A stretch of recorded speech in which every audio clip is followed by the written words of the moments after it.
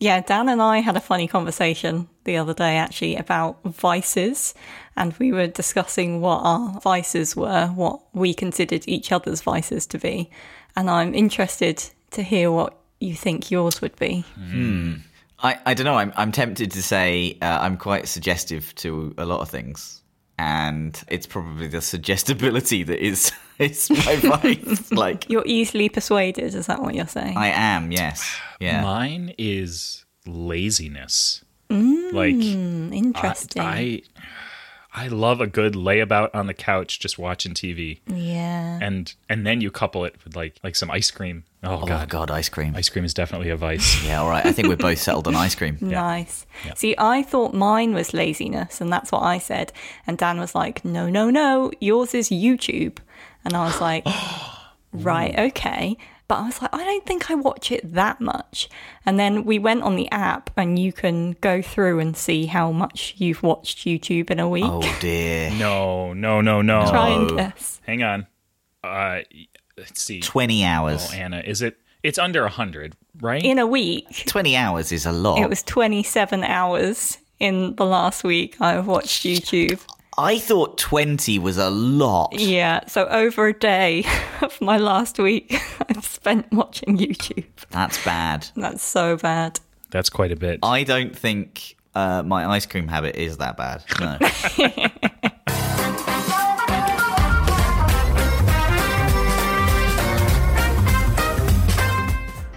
Welcome back to Random But Memorable, the podcast brought to you by 1Password.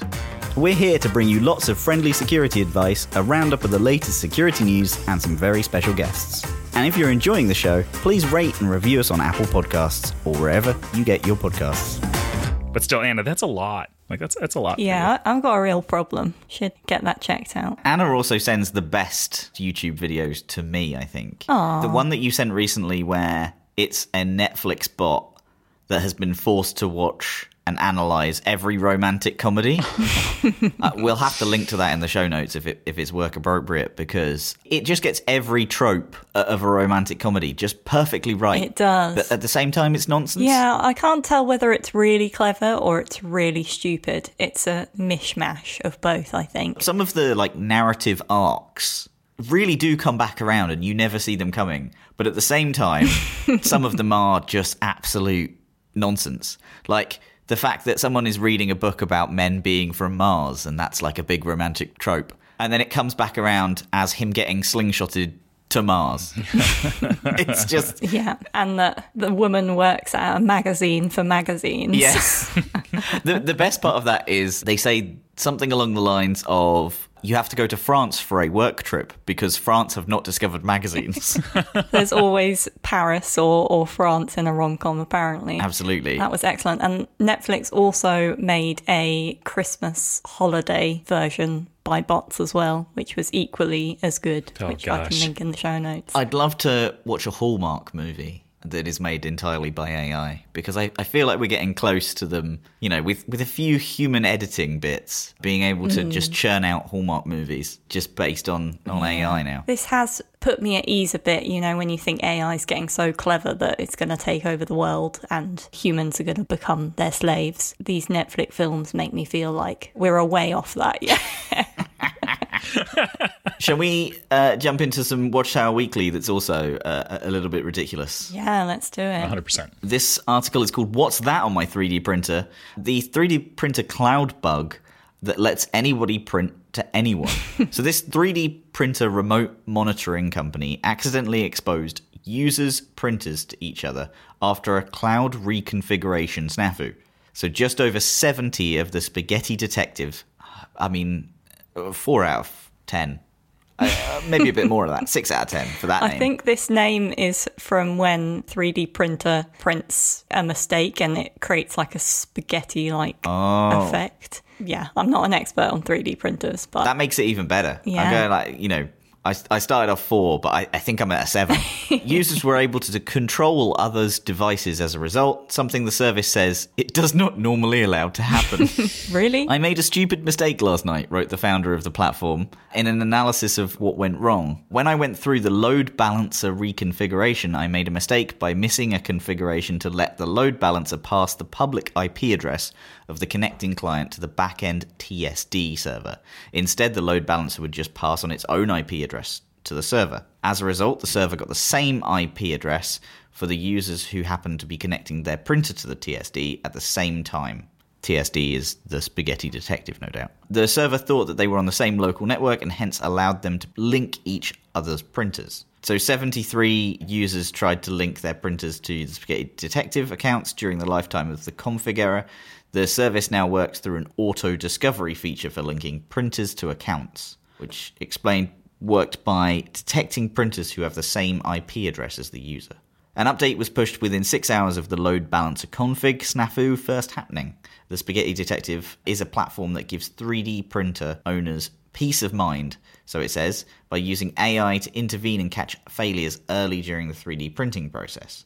How long does it take to 3D print something? Is it like, It's a while. Days, isn't it? I mean, I guess that's how long is a literal piece of string. Yeah, it's not a quick process. Its name refers to a side effect of 3D printing going wrong. You are absolutely right there, Anna. Where a time-consuming print may end up in a random strand of tendrils of plastic filament, ending up splurged over the project. One of the brilliant photos that attached to this issue is someone that 3D printed something on someone else's printer that says, TSD is not secure, I randomly connected, sorry I had to inform you. And they've printed that. No doubt that they managed to monitor that as well for any mistakes that were made in the printing of that on someone else's printer. It's very courteous and polite of them, isn't it? I like that they've taken the effort to nicely put a typeface on it and center in on the U and everything. Like, they've given that person a souvenir of the event. Yeah, it's not just a penis. I was worried that would be where people went first. Yeah. If you could send anything to somebody's 3D printer, what would you send? I like how these things are printed. And so I think it would just be like a middle finger. But because it gets built so slowly, it would be like giving someone the finger in the slowest way possible. I would definitely let it finish. Like, if I saw my printer printing something I didn't know, I'd be like, oh, well, we gotta see this one through. Oh, the curiosity of it. Yeah. Yeah. I would send probably a bust of me is what I think I would send. Like, I'd do like a 3D rendering of myself, and then I'd send that all. Excellent.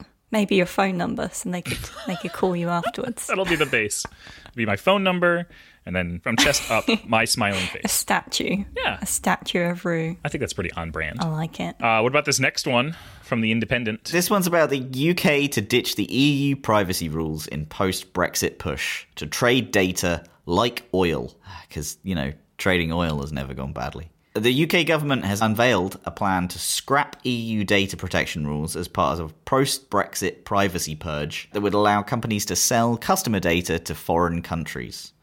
The Culture Secretary, Oliver Dowden, just an awful human being, says the UK would like to move away from the EU's GDPR law and allow data to be treated like oil, describing the move as a multi-billion-pound opportunity for corporations. I just What? Everything about this person is absolutely terrible. What? It makes me feel a bit sick. The dude's Twitter header says unleashing data's power as an advert almost. Who is looking at that and going, yeah, unleashing data's power, that's great, and not thinking about, hang on, he's talking about my data. Yeah.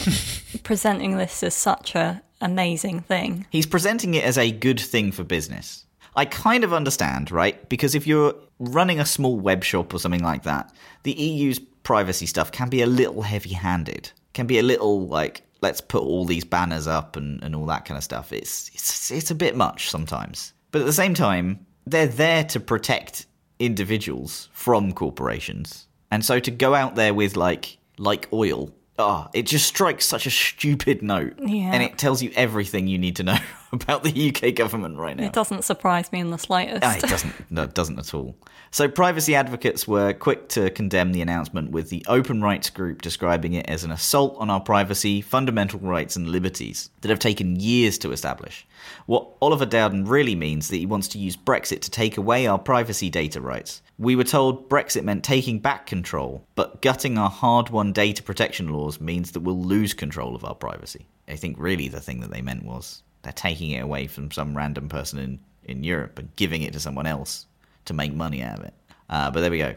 I'm not exactly the impartial BBC correspondent on this one, am I? A government announcement said that the move would make data-enabled trade easier, quicker and safer. No. Faster, harder, stronger. Safer for who? And unlock the power of data to drive UK growth and innovation. No. So, Nope. The Culture Secretary, Oliver Dowden, said, "Now we have left the EU, I'm determined to seize the opportunity by developing a world-leading data policy." Notice he didn't say privacy policy. He said data policy. That will deliver a Brexit dividend for individuals and businesses across the UK. I'm still waiting for my original Brexit dividend, to be honest. That means seeking some exciting new international data partnerships, again, not privacy, data, with some of the world's fastest-growing economies, for the benefit of the British firms and British customers alike. It means reforming some of our data laws so they're based on common sense, not box ticking. Holy, this is a nightmare. Like, this is terrible. Okay, so what he means by common sense, not box ticking, that means when you click the box to say, give your consent, it looks like they are going to take that away and base it on common sense. The problem is, whose common sense? Yeah.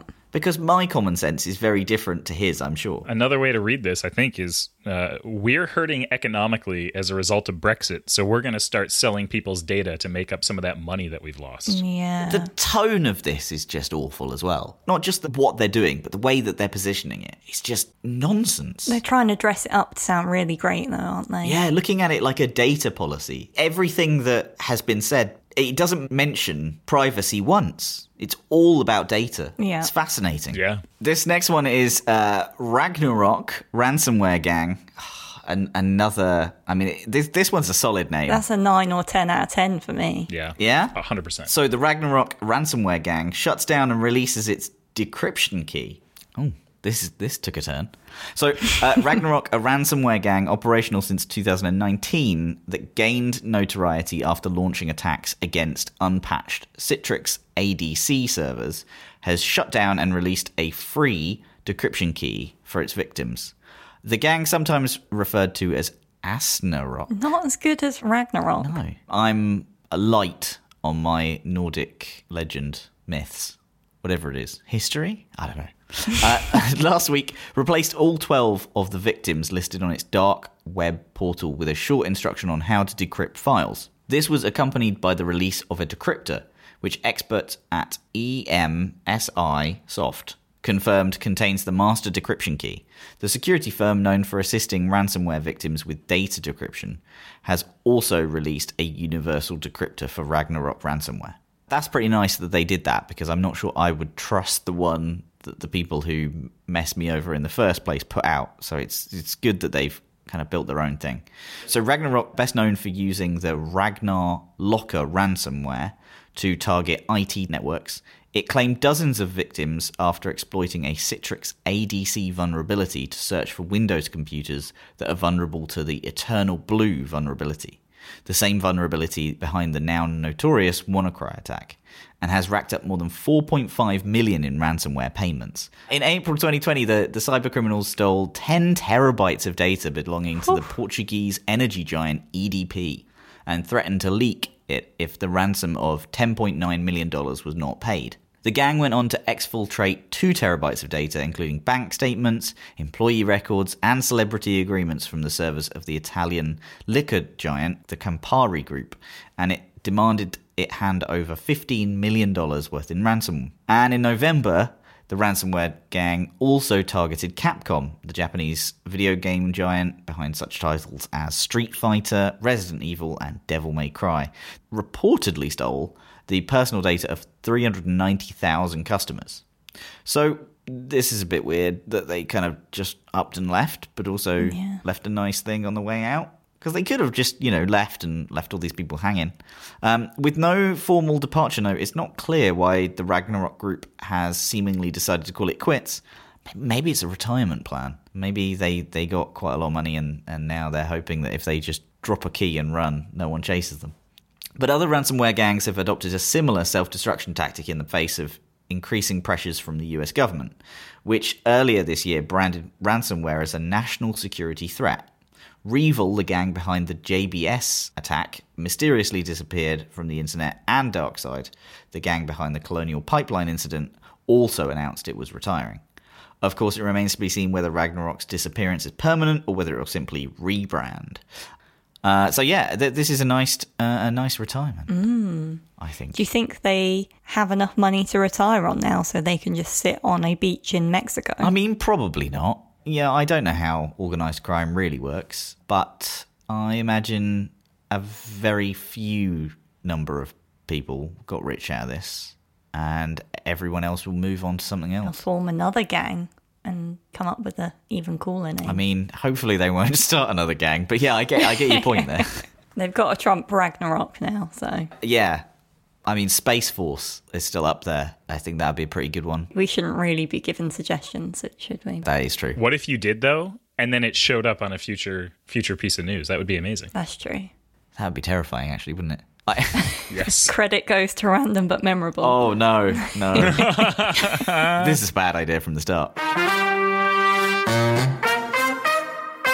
This week, I got to chat with Aral Balkan, and we had a lot to talk about. So much so, we're going to split this one into 2 parts. What you're about to hear is the first part of the interview, and tune in next time for part 2. Don't forget to like, comment, subscribe, smash that bell, get the notifications for new episodes.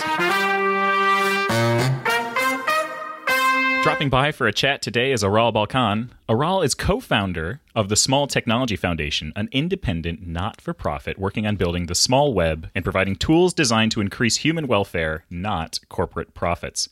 A self-proclaimed cyborg rights activist, Aral fights the good fight, advocating for regulation of surveillance capitalism while carrying out research and investment into ethical alternatives. Aral, it's really great to have you here today. How are you? Michael, it's great to be here. Thank you for having me. I'm good, thank you. It's a lovely overcast day in Ireland, and it's great to be here. Wonderful. Can you give our listeners a little bit of insight into what fueled you to start up the Small Technology Foundation? What's your mission behind it and building the small web, and how did it all begin? Well, I guess it's been a long process. I started out when I was about 7 years old. This is how far back we're going. Just, making things with computers. My dad brought home an IBM PC compatible and a basic manual and put it in front of me and said, go ahead, play with it. You can't break it. And I did. I did both of those things. I broke it with fire and smoke eventually. So when your dad tells you not to put that chip onto the motherboard, don't put the chip onto the motherboard. You don't know better. And so basically, I was very young and I just started making things with computers. This was a different era, though. This was the era of personal computers where you actually owned your own computer. It was personal. It was yours. So, when you were doing something on it, a corporation somewhere wasn't watching you, wasn't profiling you necessarily or at all. We just didn't have the technical means to do it at some point. And, my idea of a computer is a tool. It's something that is, of course, private to you, but it works in your interests and not in somebody else's interests. And it lets you do things. And for me, it let me just explore this amazing world where I could create things. And initially for myself, and then, of course, especially with the introduction of the internet, that I could share these things with other people. And I came to the realization that these things that we make can have a profound impact on other people's lives. Think about how much of your day is spent interacting with people versus interacting with things, or interacting with people via the proxy of things today. And you'll probably, come to the conclusion that you spend a lot of time interacting with things, or at least through things with people. people. And so the quality of these experiences that you have, if you add it all up, kind of starts to impact the quality of the life that you have. And that's what really brought me into understanding the importance of design and experience design. Because, if you think about it, our lives are a string of experiences. The importance of whether these are good experiences or bad experiences, they start to impact on whether, you have a good life or a bad life. And so this is where I was at before Small Technology Foundation. I was just thinking, if we just build the best things we can, very naively, just the best things we can, we're going to improve people's lives. And the whole part of the equation that I was ignoring or not seeing or wasn't aware of was you can do all these, but not in the benefit of people, but actually to trap people or to use people or to extract from people or to manipulate people with. This is the kind of the business model of surveillance capitalism, the business model of companies like Google and Facebook.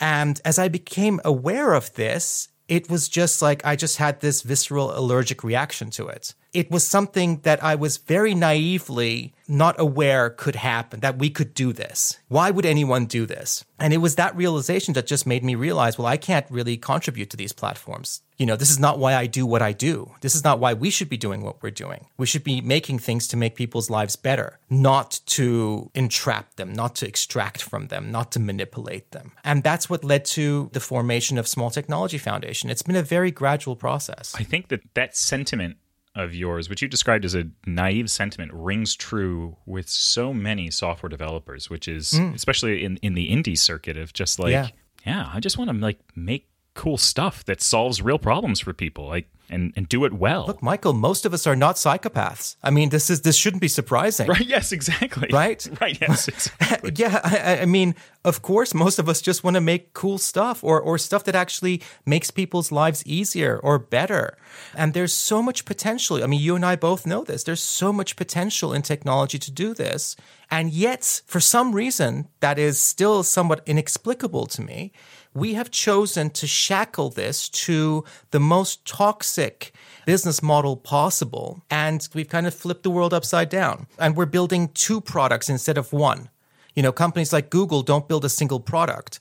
They build two products. They build the product that people use, that their users use, and then they build the product that uses their users, that uses people. And that's how they make their money. And one half of that is just not required, really. Yeah.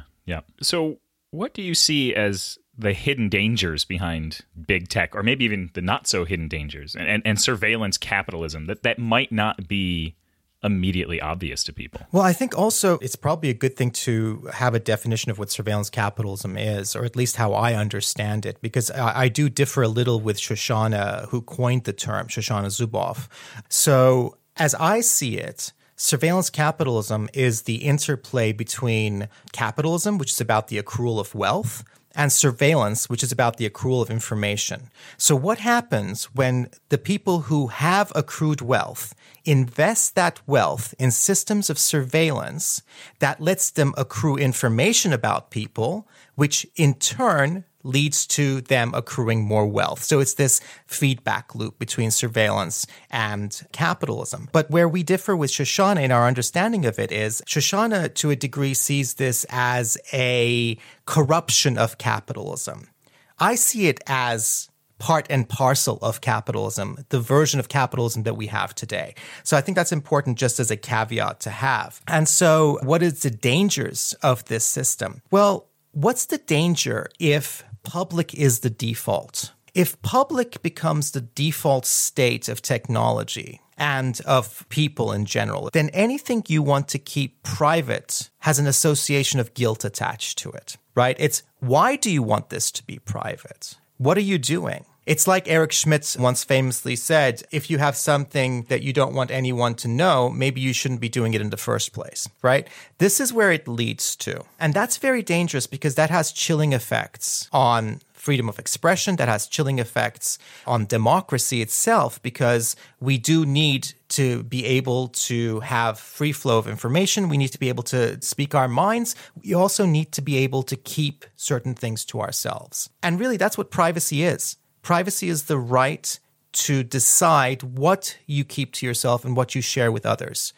And it is the basis of all of our other human rights. If we don't have privacy, then all of our other human rights start to crumble. It's the foundations of it. In a sense, it is what protects our personhood. That which you can keep private to yourself, like the encapsulation of yourself. Yeah, absolutely. And it's something we've certainly hit on this show with other guests in the past. So what does it mean to be private online? And like, how much power do you even have over your ability to stay private online? Yeah. I want to unpack that idea a little bit, that surveillance capitalism is or is not a corruption of capitalism. I think that I may see this a little bit more from Shoshana's point of view, where because it's not, I would say, altruistic, although you could argue that capitalism is never altruistic, because it doesn't seem to have, it's not anchored in altruistic intent, that we end up in a position where it is a corruption, where it's sort of fueled by greed or accumulation of wealth at all costs, as opposed to accumulation of wealth because you're providing goods and services that people need and want. What are your thoughts on sort of that viewpoint of it? Well, I think it's interesting because I guess this comes down to more of a view of how society should be as well. I think it can be argued that when you talk about accumulation of wealth, how much wealth does someone need to accumulate, right? We live in a world today where we have hunger on the one hand, people dying of hunger, and billionaires on the other. If we got rid of the billionaires, we could actually have a much more sustainable system, because we do have a handful of billionaires right now. But it's this core inequality that drives everything else. Now, if you think about a time when people had no privacy whatsoever, like a stark example of it was under slavery. So you're talking about a time, for example, where you had a huge disparity of power, because this is really what it comes down to, right? Power dynamics. So you had, on the one hand, a group of people who thought, and for all practical intents and purposes, who thought that they could own and did own other people. And the people that they owned had zero privacy, and they had zero personhood within this system. So that's kind of like the one extreme end of it. Now we don't have that today, right? On the other hand, though, these corporations can own everything else about you that makes you who you are, apart from your physical body, right? Today, it's not legal to have slaves. So today it's not, but a corporation can own everything else about you that makes you who you are. All of your thoughts, all of your fears, everything that you've put down into, a platform that they own and control. They can actually own all of that. So I think it's very important to understand that this comes down to power relationships. And that's why I think it's fundamental within capitalism, where we have these huge power differentials between the haves and the have-nots. It makes sense that the people who have a lot of things want to keep a lot of things. What happens then when you have a lot of people out there who don't have much?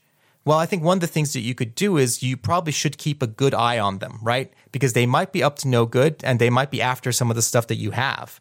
So surveillance naturally works into these sort of systems. And then, of course, it just becomes a multiplier for the power differential. If I know everything about you, and you don't know anything about me, I have a huge amount of power over you. So today, Google can know everything about me. But if I take a camcorder and I walk into Google's offices, I'll get arrested. So Google has the right to know everything about me. I don't have the right to go in and, learn anything about Google. And this is the power differential. So really, I think maybe it's more enlightening to start thinking about this in terms of power differentials, in terms of our approach to designing technology. Is it colonial in nature? Does it require a group of experts, people who know the equivalent of the white man bringing the fire? Is it colonial in nature, or can we actually have technology that is much more egalitarian, where it's not just about one group designing for another? So, yeah, I could go on forever on this subject. It's something I think about a lot. It's something that I try to incorporate in how we do things as well, because it's so easy to fall into that colonial way of creating technology. Sure. Yeah, absolutely. So bring it back to people for a minute. You talk about this power imbalance. Do you think that users have any power over big tech? Like, is there pressure that consumers can put on them to be better? Are ethical alternatives the only way? Is this a legislative problem? Where do you lie on that one? Well, you hear it a lot, don't you? Well, just vote with your wallet. If you don't like what Google does, just vote with your wallet. Don't buy Google's phones. Don't buy Chromebooks. Okay, all right, I won't do that. So what are my options? Well, until recently, Apple was quite a viable option within the limited choices that we have in the world of trillion-dollar companies. At least they had what I saw as an absolute competitive advantage in privacy because of their business model. And when I wrote an article about this in 2015, I said they probably won't throw this away. Now, if you've been following the news recently, they are in the process of throwing this away by implementing client-side scanning on their devices. Now they're doing that. So I might be hesitant now to recommend an iPhone. And people might say, okay, well, just don't buy Apple then. Okay. So I'm not going to buy Google. I'm not going to buy Apple. I'm not going to buy Samsung because, of course, they're Google. And I'm not going to buy pretty much nearly anything that's out there in the mainstream that's made by a trillion or multi-billion-dollar corporation right now because they all seem to have the same business model. They all seem to have much more in common with each other than they do with, anyone else. So what are your options? Well, you could buy a phone and you could, flash your own ROM onto it or something like that. Great. So now you're kind of telling me that I need to become the sort of experts that Apple has and the sort of experts that Google has in order to keep my phone secure myself when I've unlocked its boot locker, etc. That's not really a realistic alternative right now. I might do that. That phone is still not going to be as secure as an iPhone because I've kind of said, okay, well, I'm going to do a few things that open up security holes in it in order to have better privacy, but privacy and security are interrelated. And I can do this, but the person on the street is not going to do it. And not because they're dumb, but because they're a brain surgeon and they don't have the time for this bullshit, right? Because they have brain surgery in the morning. Right. I mean, this is not an alternative. This is quite an elitist position to have. And again, not because people are dumb, but because people don't necessarily have time to be experts in this area and they shouldn't have to be in order to have private alternatives.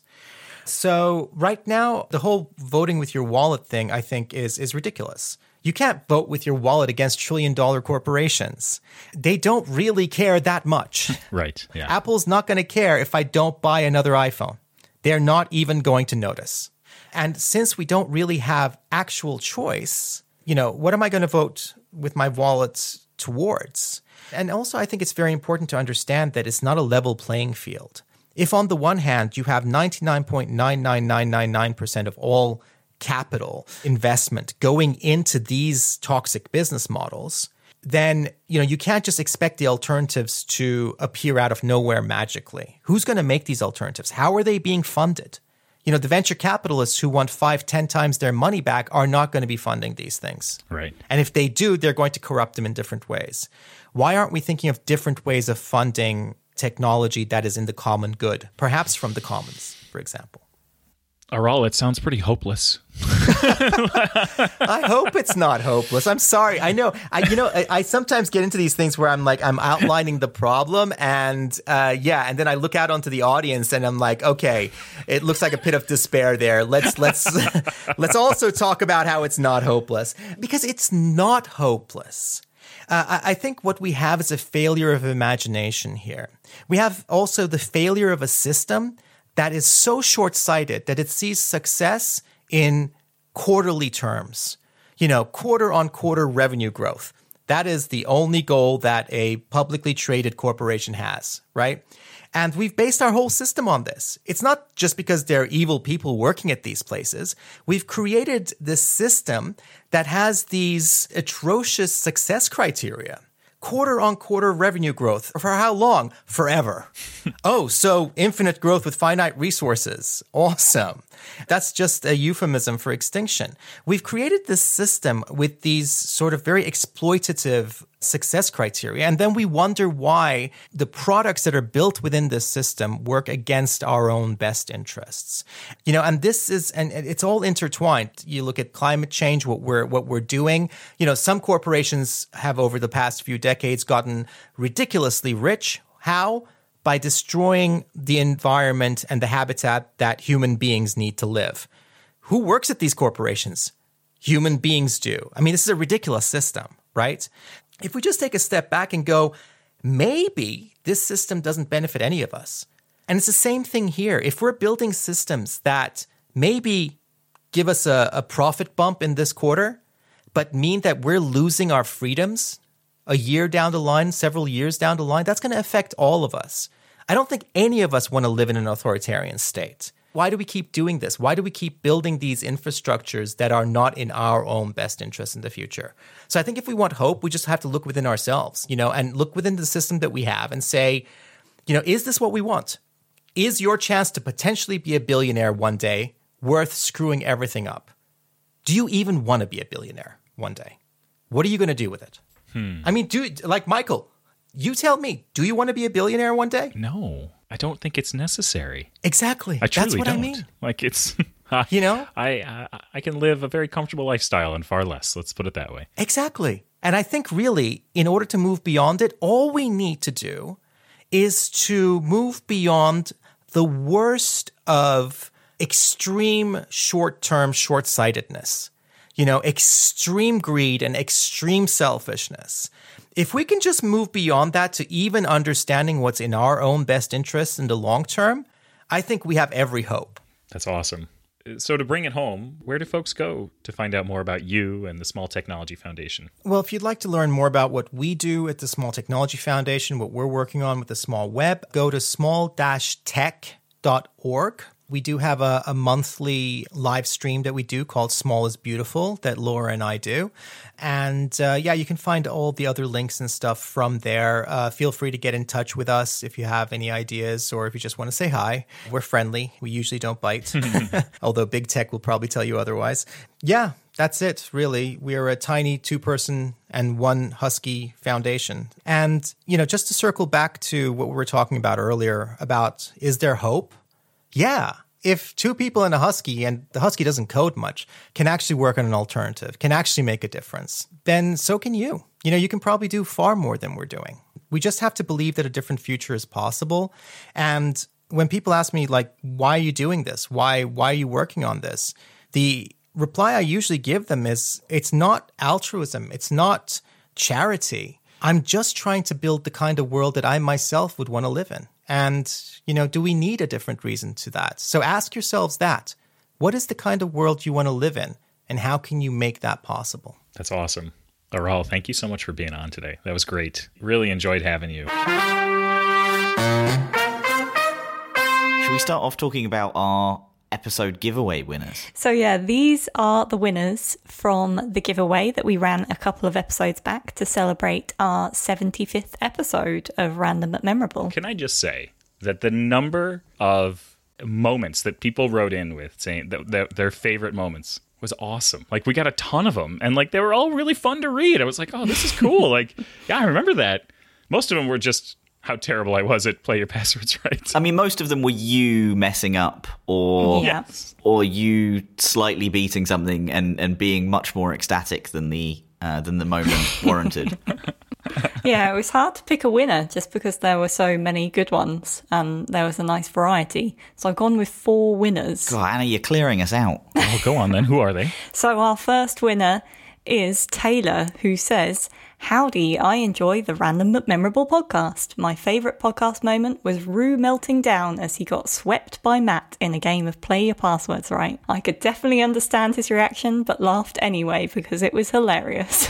And then my second favourite moment was when Troy Hunt schooled everyone in Play Your Passwords Right. Thanks for shining a light on cybersecurity issues in a fun and relatable way. Watchtower Weekly is a helpful but regrettably necessary overview of security news, and several times it has prompted me to immediately update a password. Oh, that's great. Thanks very much, Taylor. I also enjoyed sweeping Rue there in that game. Sometimes I do miss Play Your Passwords Right. It was definitely the most kind of Marmite of a game that we've played. Like either you really loved it or you really hated it. Maybe it'll come back one day. Yeah, I think we need to bring it back, at least for a Christmas special or something. No. So I can see here our second winner is Steve. And Steve says, "Hi guys and girls. As your podcast is pretty good all the time, as good as an IT security podcast can get, in fact." I mean, yeah, all right. I'll take that. Steve, was that a backhanded compliment? There was a compliment, and then there was this compliment is, in the space in which it can't get any bigger. So it's not a good podcast, but it's a good IT security podcast. As good as one can get. As good as it can get, yeah. You've hit the bar, but the bar is low. Yes. It's hard to choose one moment he says. But I would settle for all of your comments and the screw-ups that the Sony did or didn't do on their hack. That was a solid episode as well, where we really did a deep dive in on that and found out all the information around the situation that happened there. It was great. If anybody wants to go back through a couple of our old episodes, we did for a time kind of dive deep on the media reaction and some of the methodologies of some of these big hacks. Yeah, it was back in the days of Hacks Revisited, which I would like to revive at some point. So if people want to see that again, just let me know on Twitter. Hacks Revisited. Ooh. Yeah. So the third winner is Mike on Twitter. My highlight continues to be that everyone says I love you at the end of each show. But not knowing the capital of Australia is rapidly gaining on it. I mean, that is true. Yeah. The I love yous are, I don't know, did we start those in episode 1 or did we just start those when Anna showed up? Because I don't recall. I feel like you started them from day one. Yes, I agree. It's a nice way to end things. And if you listen to that point in the show, congratulations. That's an accomplishment. Yeah, I was going to say, I think my podcast app actually skips past that bit because it's too close to the end. So the fourth winner is Adam on Twitter. My favourite moment from Random But Memorable is cherry a berry? That, I mean, you're not wrong. Thanks, guys, for an informative and funny, entertaining podcast. Yeah, that's definitely one of my favourites as well, where you two were trying to figure out in a game of real or not real whether bananas were actually berries. And it made you question everything about berries and cherries and strawberries. And it was good fun. Are cherries a berry? Are cherries a berry? Are cherries a berry? Berry, berry, berry? It could technically be a berry. Hang on, aren't strawberries not berries? It could technically be a berry. Are cherries a berry? I don't know anymore. I don't know what's real anymore. Are cherries a berry?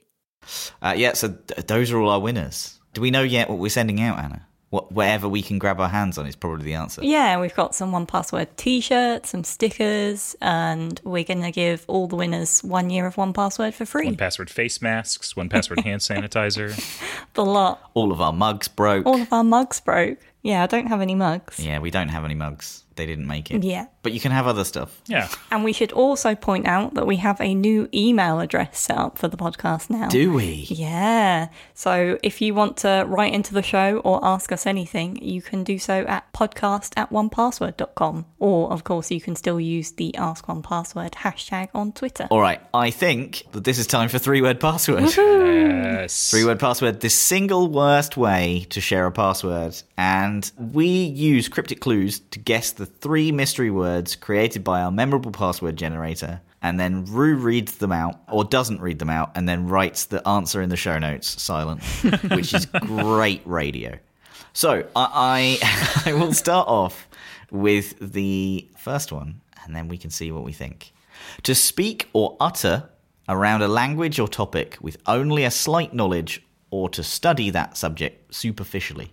Also used to self-profess how little knowledge you have. Adding an ing suffix can change the word to mean a more universal, small amount. I'll give you a clue as well. It's not dabble. To dabble. You know what? That's what I was going to say. My mind is going to the word dabble, but it's not that, because dabbling is not a universal small amount. Yeah. It's the universal small amount word that I think you'll be most familiar with. If you put a small amount of paint on a wall in like a slapdash manner, what would you call it? Oh, a smattering? It is a smattering. Well done, Rue. Look at that. Yeah, I can only imagine that word being used in that exact context of a small amount of paint being put on a wall in a slapdash manner. I would never say I have a smattering amount of knowledge of German. Can I just say something, Matt? I think that the fact that I got the word smatter out of that description that you just gave speaks to our friendship a bit, and how much you and I More than that description, you mean? Yes. Right. Yes. Okay, so this next one is a person who wastes money, supplies, or opportunities by not using them to their advance. Usually used to imply the wasted something had value or was limited in some way. It's like the opposite of resourcefulness. Unresourceful. That's not going to be it. That's not it. A person who wastes money. Frivolous. So this one is probably messing you up because it's a person. But if you think of if you were to waste something and then add ER to the end. Like, yes, Right. I mean, like a person, like, you know, like a philanderer is a person who Has philandered. who philanders. Yes, exactly. Squander. Yeah, that's what I was going to as well. But So like, a person who does that would be A a... squanderer. squanderer? Really? Yes. Is it Is squanderer? that a thing? A squanderer? Wow. All right. Good job, Anna. Yeah. I actually pressed it once this week. And I mean, I generated a, 5-word password and deleted 2 of them. But this was one go. Oh, I like that. I'm going to use this one. I'm liking the alliteration here. Smatter squanderer. Yep. This next one is difficult because I did only press that this once. I didn't know what this word was. So, good luck. This pelagic predator, I enjoyed the alliteration there. That's why I kept that in. The pelagic predator eats a variety of foods, including fish, crustacean, and cephalopods. They are unique amongst their species that is primarily known for eating the cephalopod known as odd bobtails. It has an elongate, fusiform body with a conical snout, large eyes, and remarkably long pectoral fins. It's farmed extensively for its mild flavour and absorbative properties, and usually labelled as white meat. Yeah, it's a difficult one.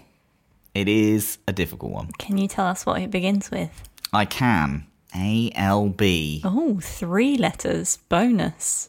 Oh, is it Albert- albacore? It is albacore. Oh. Oh, all right. It's like a tongue twister this week. Smatter, squanderer, albacore. Yeah. It's like a warm-up for your vocal cords. It's like a description of a particularly odd tuna.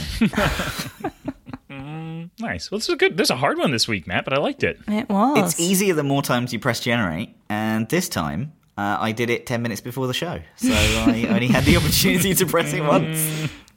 That's awesome. All right, well, so in classic Mike fashion, love you both. Why would it be in Mike fashion? Mike's never said I love you at the end of the show before. You don't know what he does out loud. Well, Hey, Mike. But love you, Mike. we love you, Mike. All right, there we go. Yeah, there we go. We love you, Mike. We'll turn it around a little bit. That's a brilliant ending.